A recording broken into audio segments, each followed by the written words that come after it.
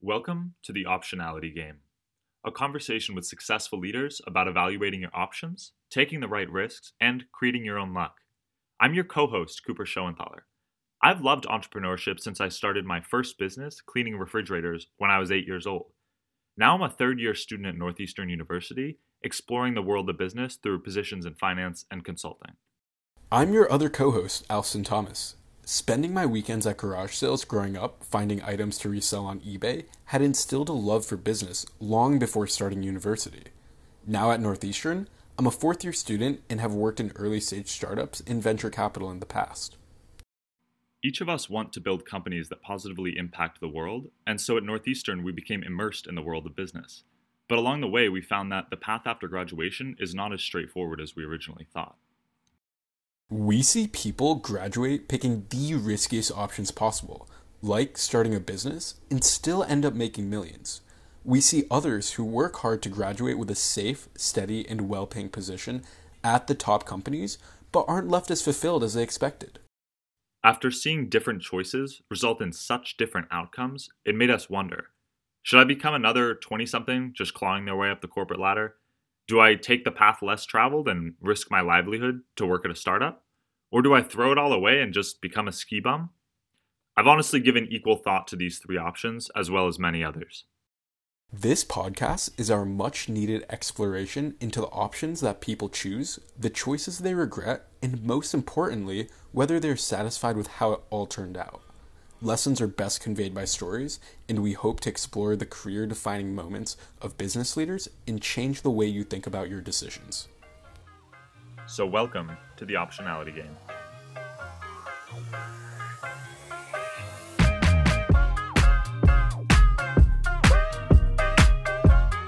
Today we're speaking with John Coogan, the co-founder of Lucy and Soylent. Lucy is a D2C nicotine gum disruptor that is taking a fresh take on the nicotine gum business model to reduce nicotine-related harm. He's also co-founded the wildly successful meal replacement beverage company Soylent, which in 2017 was valued at $500 million. John, thank you so much for being on today. We're really excited to have this conversation. Yeah, thanks for having me. Good to be here. And so to kick things off, you've been a part of two pretty successful consumer food companies. We're really curious to learn more about your origin stories and what your biggest influences were growing up and kind of how you were raised. Yeah, I grew up in Pasadena, California. It's a suburb of Los Angeles, kind of a nerdy community. Caltech is here, JPL is here. So you run into a lot of scientists. It was really great to be able to go to, I remember attending like robotics competitions at Caltech where they would basically do like battle bots, but the engineers would build really cool stuff. So had a lot of access to computers, and my parents were both, they met in art school, but my dad went into technology during the dot-com boom, learned how to code, and I picked up a little bit of that, mostly from, I was really huge into Counter-Strike. I don't know if you're familiar with that game. It's still popular, although it's been through a couple of revisions. CSGO, yeah. So I ran a whole team, like an esports team before. There was literally a lot of money in it. But we would go around to like different competitions, but usually it was just like a couple people at a Best Buy like playing against each other. Yeah, we were just like a bunch of high school kids, like middle schoolers playing Counter-Strike, like obsessively, like figuring out strategies. And a big thing when you had a team, like you weren't legitimate unless you had a really cool website, because all the great like CSGO team or CS teams back then, this was like 1.3, 1.4, 1.5, like before Source, before CSGO, kind of like 2003, 2002 era. Like all the really good teams had really slick websites. So obviously we needed a website, even though like we were in school and this was not like that real of a thing. So I figured out how to like just kind of hack together like PHP, HTML, CSS websites. The big thing at that time was Flash intros, like Adobe Flash, which now, you can do all that with just like JavaScript and like D3 or like the DOM. But we would, so what I would do is I would often like try and go and find like great Flash intros and like decompile them and then edit them and recompile them with like our names and images in there. Or like one time I made like a highlight reel for a bunch of people in Dave Defeat, which was kind of like an offshoot World War II themed. And I edited, and I was like, yeah, I'll provide like editing services to all these like pros, but I get to sneak in a clip of myself, like that type of thing. So, and then I was like, oh yeah, I can provide hosting for you guys. Cause back then there was no YouTube, like you couldn't just host a video. So my dad had a server for like work, and back then, like now, if you go on Amazon AWS, like they will charge you bandwidth. So like you put up a file, like if it gets downloaded a million times, like you're paying a reasonable amount of money. Like, but he just had some sort of like negotiated deal with some like, some data center that just let him rack a server there, and they weren't charging him bandwidth fees. So I was like, yeah, I'll host this like file for us. And so we put it out in like the Day of Defeat community and the CSGO community, or the CS community. And like, it just went like viral, I guess, and this was back on like IRC days, where like you go into like different channels, kind of like Reddit, kind of like Discord, basically like Slack. And so it went viral. It got downloaded like a ton of times. And my dad was just like, what the hell did you do? Like, how did you, like, you just blew out the bandwidth. Now we have to put an agreement in place, because I was just using it to host like little websites. But, it was a lot of fun, and definitely like a good combination of like, hacking and just having fun as like a kid. I feel like a lot of this is a common origin story. I talk to a lot of kids now who, oh yeah, learn to code because of Minecraft, or learn to code because of Roblox. And it's kind of the same thing. Like, oh, you want to install, wall hacks in Counter-Strike? Like, well, you better learn the command line a little bit, because you're going to be debugging stuff. We'd like try and make custom maps and install like special sprays and all sorts of stuff. So that was kind of like the basic intro. I did a little bit of like entrepreneurship in high school. Like I would buy and sell like DJ equipment. I was really into electronic music and would like collect vinyls and all this stuff. So I would buy like turntables, and then I would sell them on eBay, but I would ship them anywhere in the world. So people would pay like a huge markup because the distributor doesn't have a license to distribute in that country, or maybe they just can't figure it out logistically. So I'm basically just acting as like a forwarding service. But when you're talking about like a $500 turntable that you're selling abroad for like $1,000, you pocket like 200, 300 after all the taxes and fees and stuff. So drop shipping before just like cool. Yeah, kind of, but like very, very small scale. Like I never got this into like a job or business. It was more just like, like playing around on the internet. Pocket money. But then, so I graduate high school in 2007 and get to Northeastern. I was interested in Northeastern because 5-year program.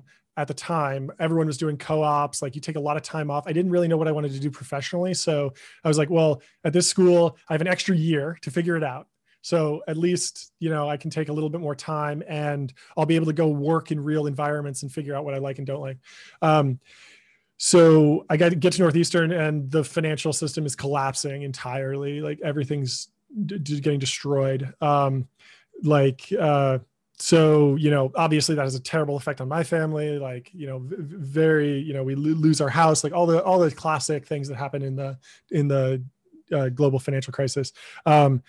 But so, every news story is about the financial crisis, about really complex derivative instruments and credit default swaps and collateralized debt obligations and stuff. So I'm studying economics mostly because I want to figure out like what the hell is happening to my life. And I also, it's just like the most interesting stuff in the news. And if you weren't studying finance or economics, like you couldn't really understand it fully.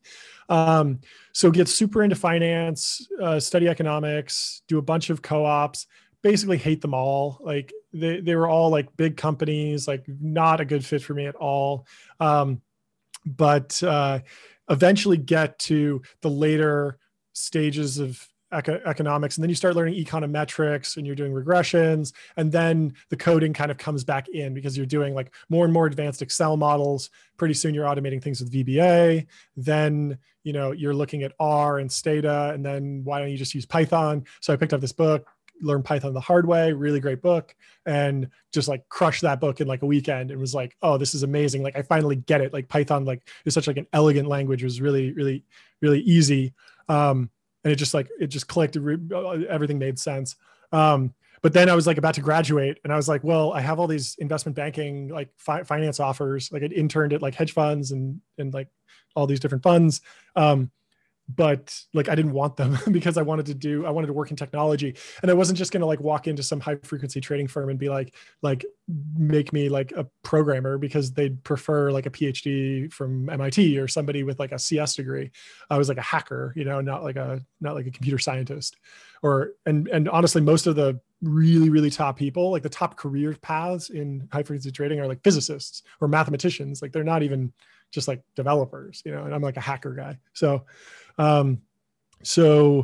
I was doing a part-time internship at this VC fund, super, super small, like 10 mil under management.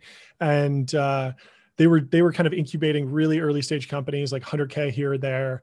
And there was this one CEO who came in to pitch his company, and like the leader of the fund was like, oh, this guy's like really sharp. He's doing like big data and payments, and it's going to be super cool. So I went to like MIT to a bunch of these like meetups that they'd have where they just present technical people talking about different technologies.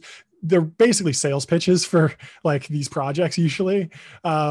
But to me, I was like, oh, I'm just learning through osmosis, absorbing this stuff. So I learned a lot about like Hadoop and big data, get into that stuff, kind of learn what the MapReduce algorithm is, which is pioneered by Google, really, really groundbreaking stuff. I get super into it. I'm just kind of like rabbit holing on it. And then a couple of weeks later, meet up with the CEO who comes into the office pitching like stage 2 of his like, you know, business. And I'm like, oh, like you've been talking this big game about big data. I'm super into big data.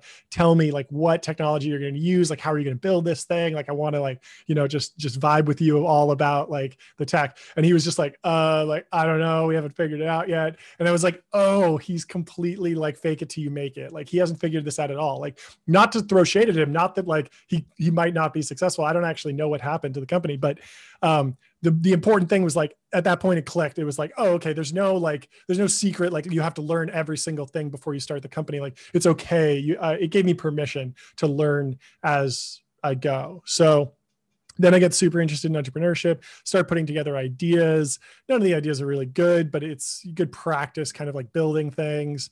Grab a friend from high school. We move out to Silicon Valley, apply to Imagine K-12, which is now part of Y Combinator. It was run by another Y Combinator partner, basically the same kind of structure. And that's like a, you know, startup school, 3 months.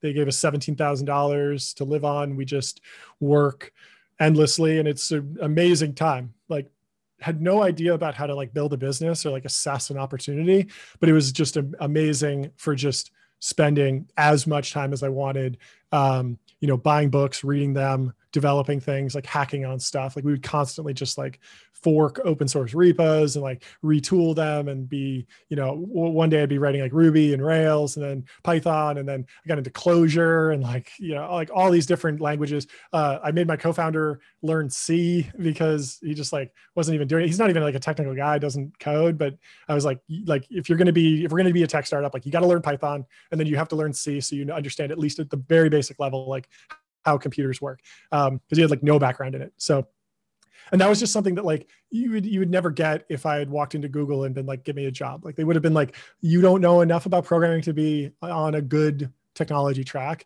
So here, take like a forward deployed salesperson who's kind of technical role. And that wouldn't have been satisfying to me. So,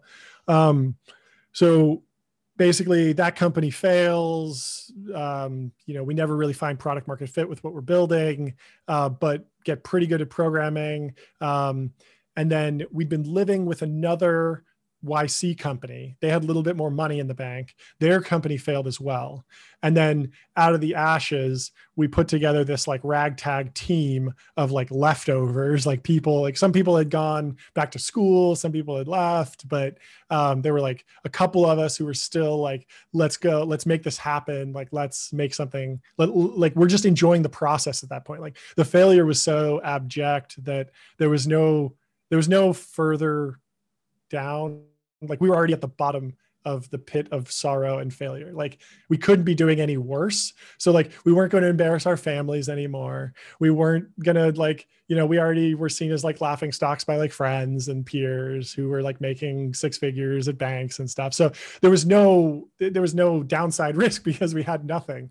So we were like, yeah, this is fun. We're having fun building stuff. So we would just throw stuff at the wall. Like, do you know like Rap Genius or genius.com where you can annotate like music lyrics? Like we built, me and one of the guys were super into classical music and have like classical music background. So we built like Symphony Genius where you could like annotate like open source like symphonies and music sheets and stuff, and did a bunch of like machine learning and got really good with like image processing and wrote some like low level like image processing algorithms to detect where the bars are and where the staff is and like what key it's in to try and like render that and stuff, and just had like a lot of like fun like just building random stuff. Like we build like Twitter bots all the time, and like this is when the Twitter API was wide open, so we just do a lot of like just like hack projects. But then like one of those hack projects was Rob, the CEO of Soylent and co-founder. He was super into biology. He has a computer science background, computer engineering background. So he's a very technical guy.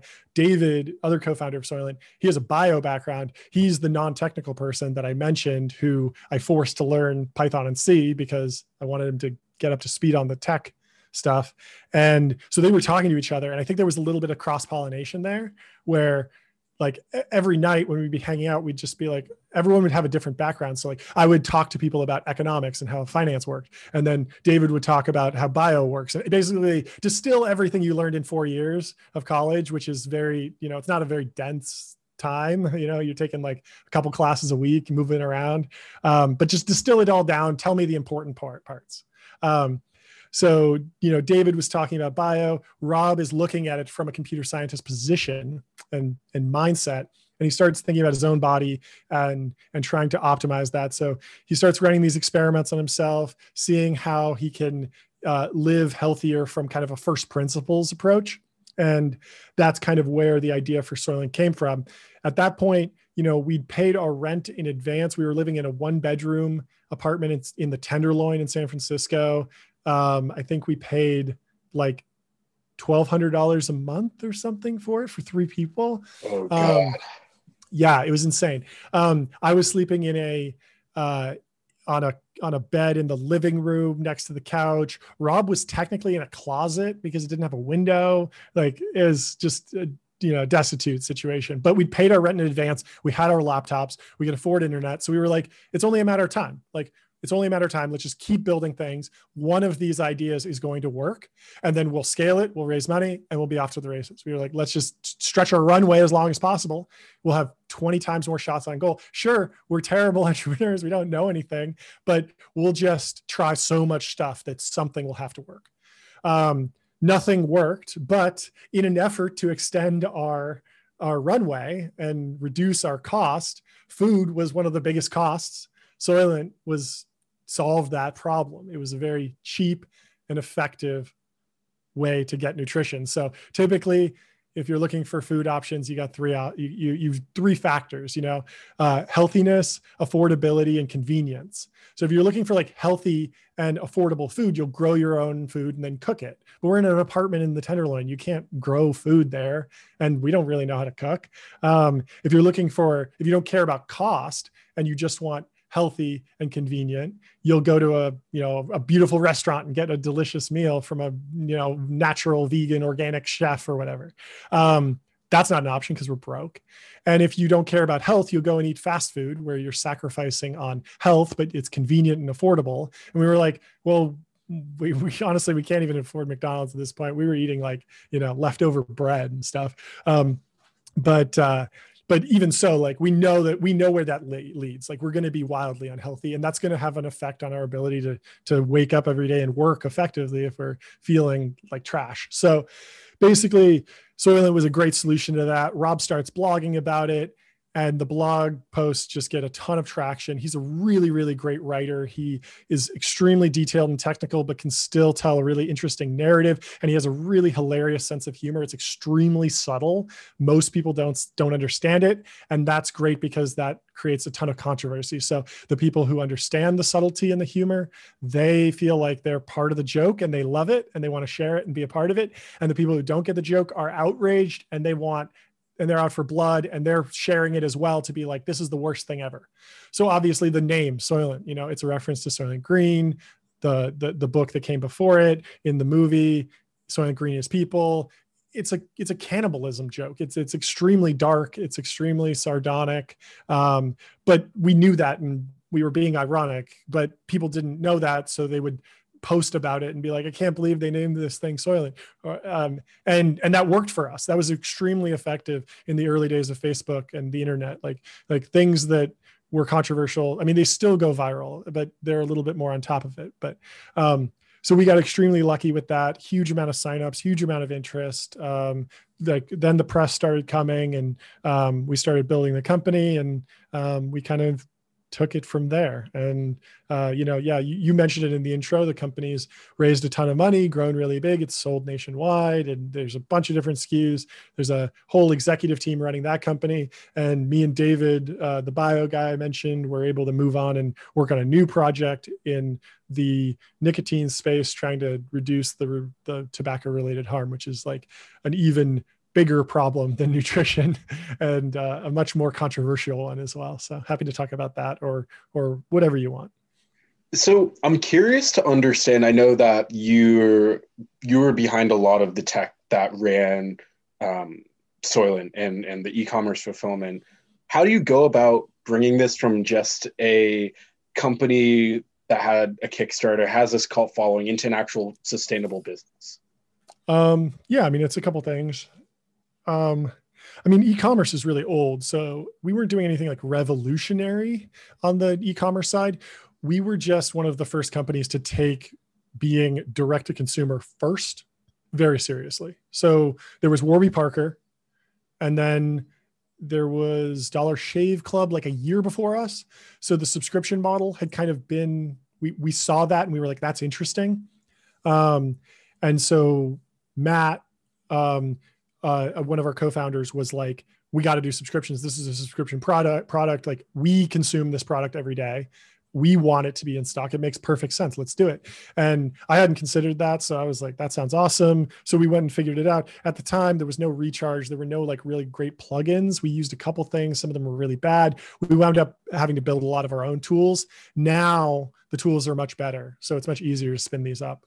That's a little bit of a differentiator. But yeah, the move from, early stage market entry to long-term kind of like consumer packaged goods, powerhouse moves, something like this, like, in the early stages of market entry. So it's all about telling the story, the blog posts, the press. We got amazing press. We were in the New Yorker. Rob was on the Colbert Report. Like Vice wrote it. Vice did a whole documentary about us, like 30 minutes long. It was crazy. And that was all came down to like the authenticness of that story. Like, we didn't make it up. We never had a meeting saying like, what would sell really well? Like a stress test where the CEO lived on it for 30 days straight. No, Rob just did that because he thought it would be interesting to do. And that authenticity really like spoke to people. And it was extremely controversial because, who gave him the permission to do that? No one, but that's kind of the point. So, in general, the market entry, we got extremely lucky there. None of us have marketing backgrounds. Now I've read Ogilvy on Advertising, the seminal marketing textbook, and I recognize that market entry strategy is literally one of the 10 or so that he identifies. His example is of a stress test, as he puts it, is if you're trying to sell glue, which is a very boring product. No one wants to buy glue.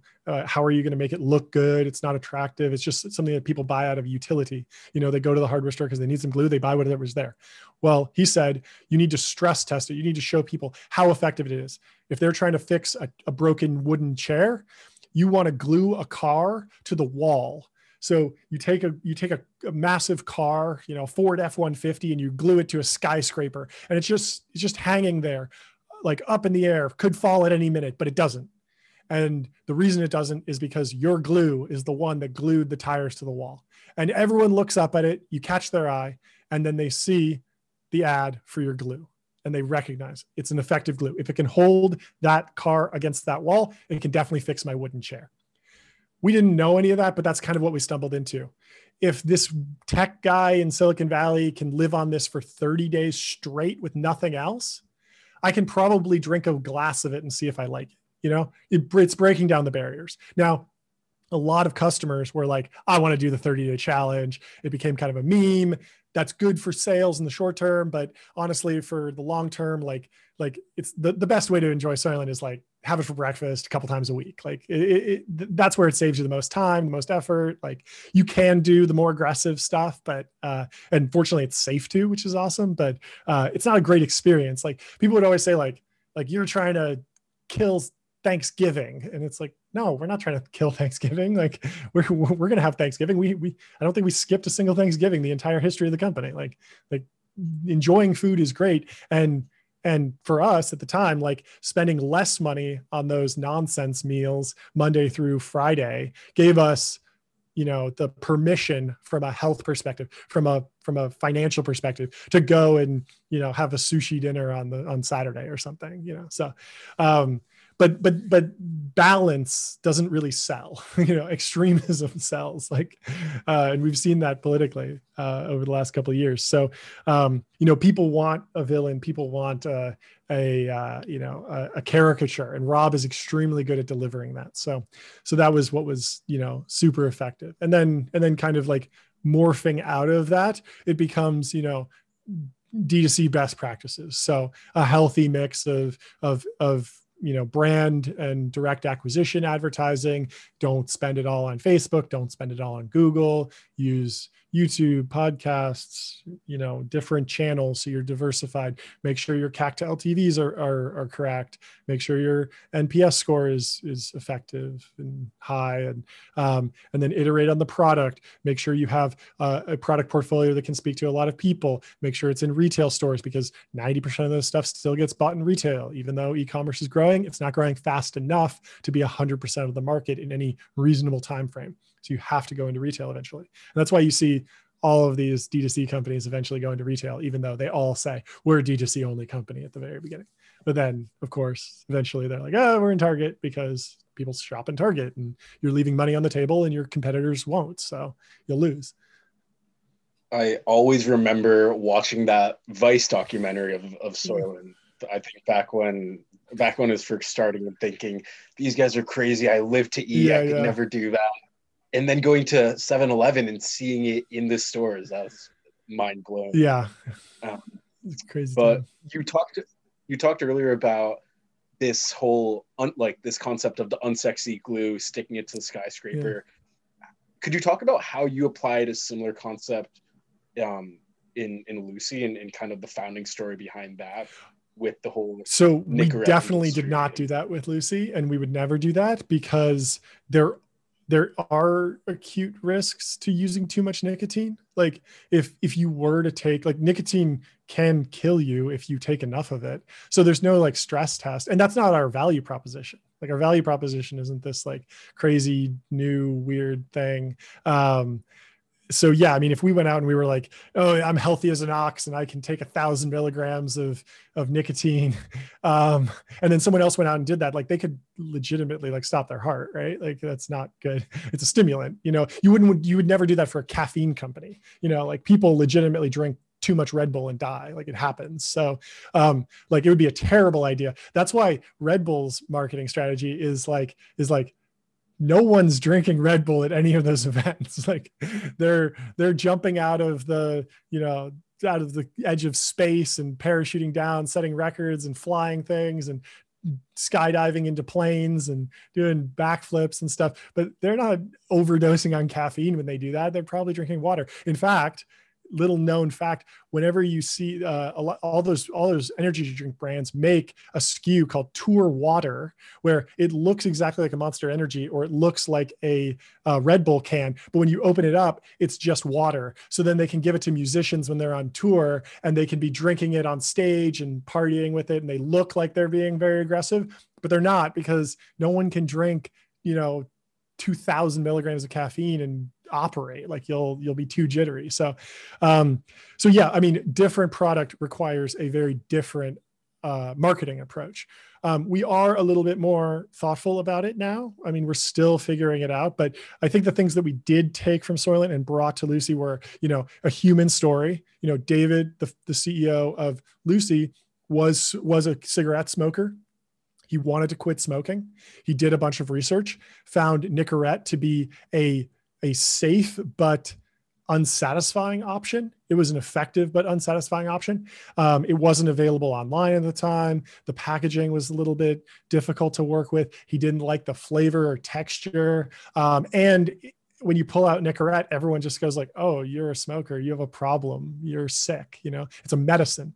So we wanted to rebrand that, really, really make something that could speak to people as like on their own terms, and not the way we think of it is like there's self-help and then there's stealth help. So self-help is I tell you that you have a problem and I tell you that I have the product to fix it. And that's every late night weight loss, miracle cure, 90-day transition thing that's extremely scammy. And then there's stealth help, which I think of Tesla as stealth help. So instead of saying like, look, global warming is real, gasoline cars are the main cause of that, you have a responsibility to drive an electric car. And it doesn't matter if it's slower. It doesn't matter if it's ugly. It doesn't matter if it's expensive. You have to do it morally. It's important. They tried that. They tried that with the EV1. It was a massive failure. There was a huge marketing push. A lot of celebrities drove them, but they never took off because it had a 30-mile range. It looked really dumb and it wasn't a fun car to drive. It didn't make sense. Instead, Elon gives you the sexiest car that's super fast, best technology. It's got the best self-driving, and it's at a pretty reasonable price. And he just wins. And that's why Car and Driver gives him the awards, and he's the top car.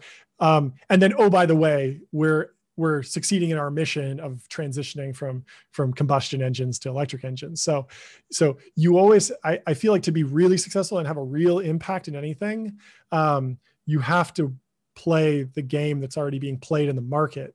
I feel like that's why a lot of these like social impact companies and social impact venture funds feel like they've been underperforming. I don't have any real data, but I feel like, you look at like, what's the best education technology company of all time? Probably Microsoft, right? Because everyone got a computer. They learned to type. They could access things. Like it's got to be up there. It's got like the computer has got to be one of the things, but nobody thinks of them as an education technology company. But without the internet or, Google is incredible for education, right? You search and you get answers. It's not an ed tech company, but they've had a profound impact. So I think that it's much better to look at a problem and then go and solve it on the terms of the market itself, as opposed to try and run like this like preachy, moralistic argument for why the customer has to sacrifice.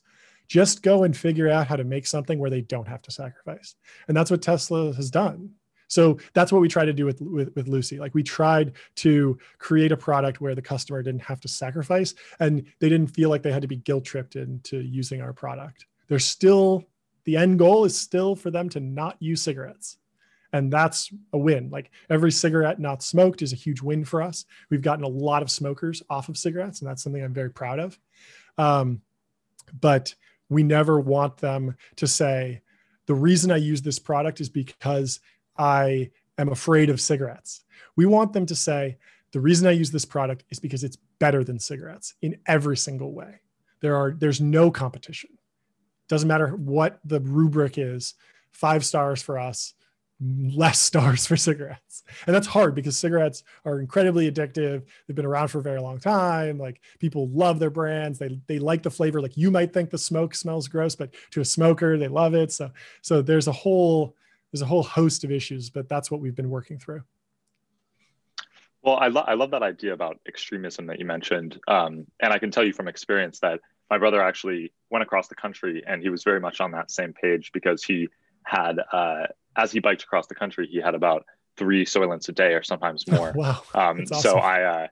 So I have a little bit of family experience there, but I'm curious about, you're almost like a serial option creator. And I think that's so interesting that you and your co-founders just churned out ideas in that apartment, and eventually one worked.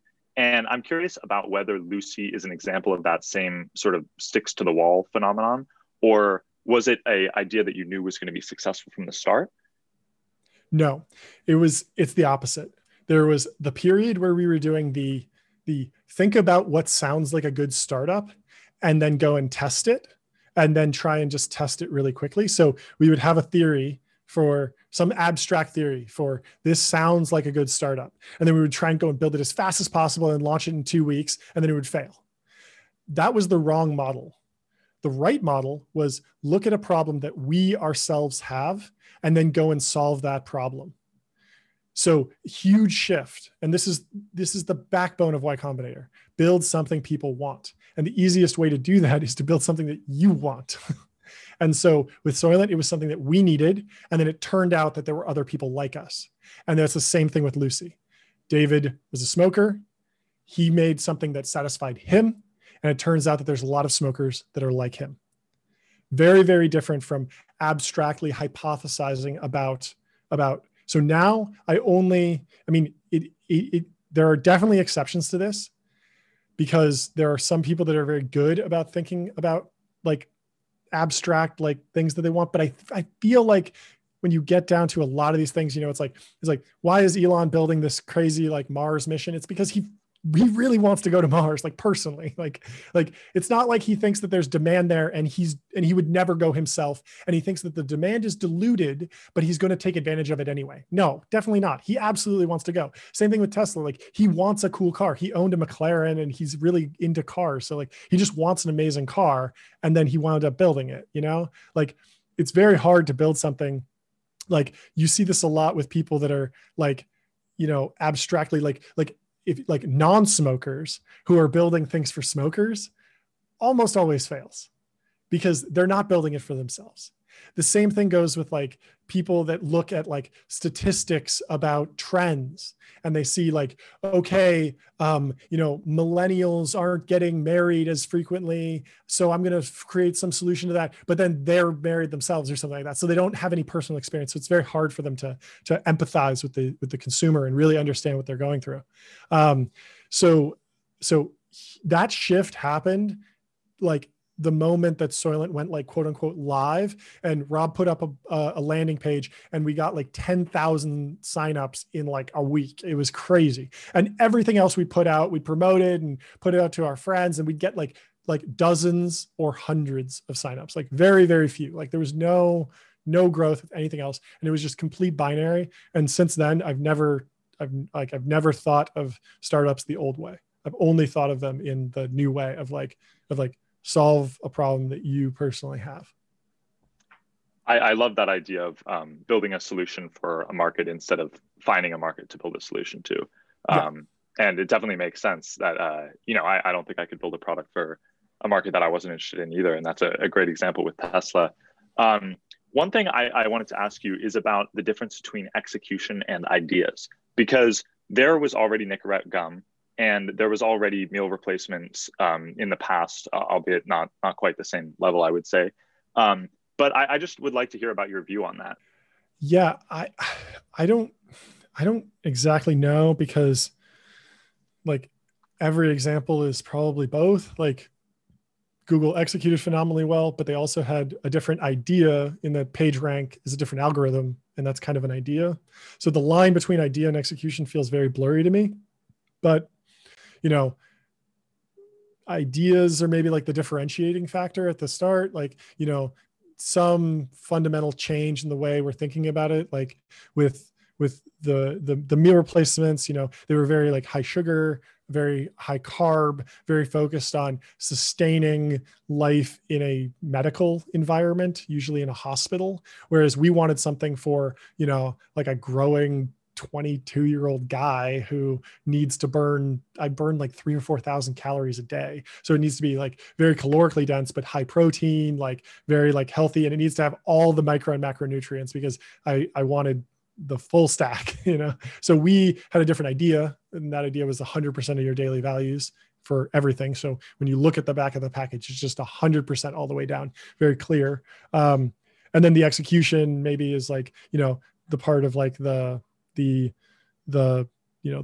strategy. But again, like, is the D2C strategy in the idea camp or in the execution camp? It's kind of in both. I mean, like we had the idea to do it and then we executed it well. So those two words feel a little bit conflated. I don't know. I would say to any entrepreneur who's kind of like wrapped with that, like definitely don't get stuck in the pattern of like spending a lot of time on ideas, like thinking of ideas and thinking that ideas have any like real value, because they don't. Like you need to go build something.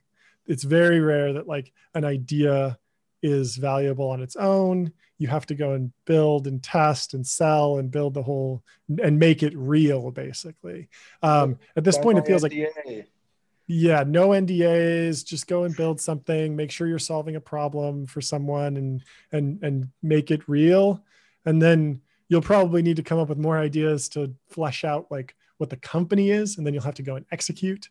But yeah, I mean, it's, both of those words are kind of like loaded and they get used all over the place. So absolutely. Yeah. I mean, that's a great fresh perspective, because it's something I see entrepreneurs post on Twitter all the time. But you're right. I mean, I guess there's there's kind of a blurry line between those two things. But just because we're sort of wrapping up here, almost running out of time, don't want to use up too much of yours. But I did want to ask the question we like to wrap up with, which is just during your time at Soylent and at Lucy, or even before that, what is the closest that you ever came to giving up? I don't know. I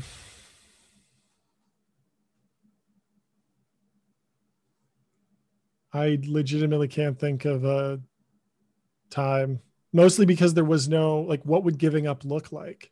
Just like dying, like the momentum was too strong. No. I mean, like literally dying, like physically dying, because like what, like if I gave up, how would I eat?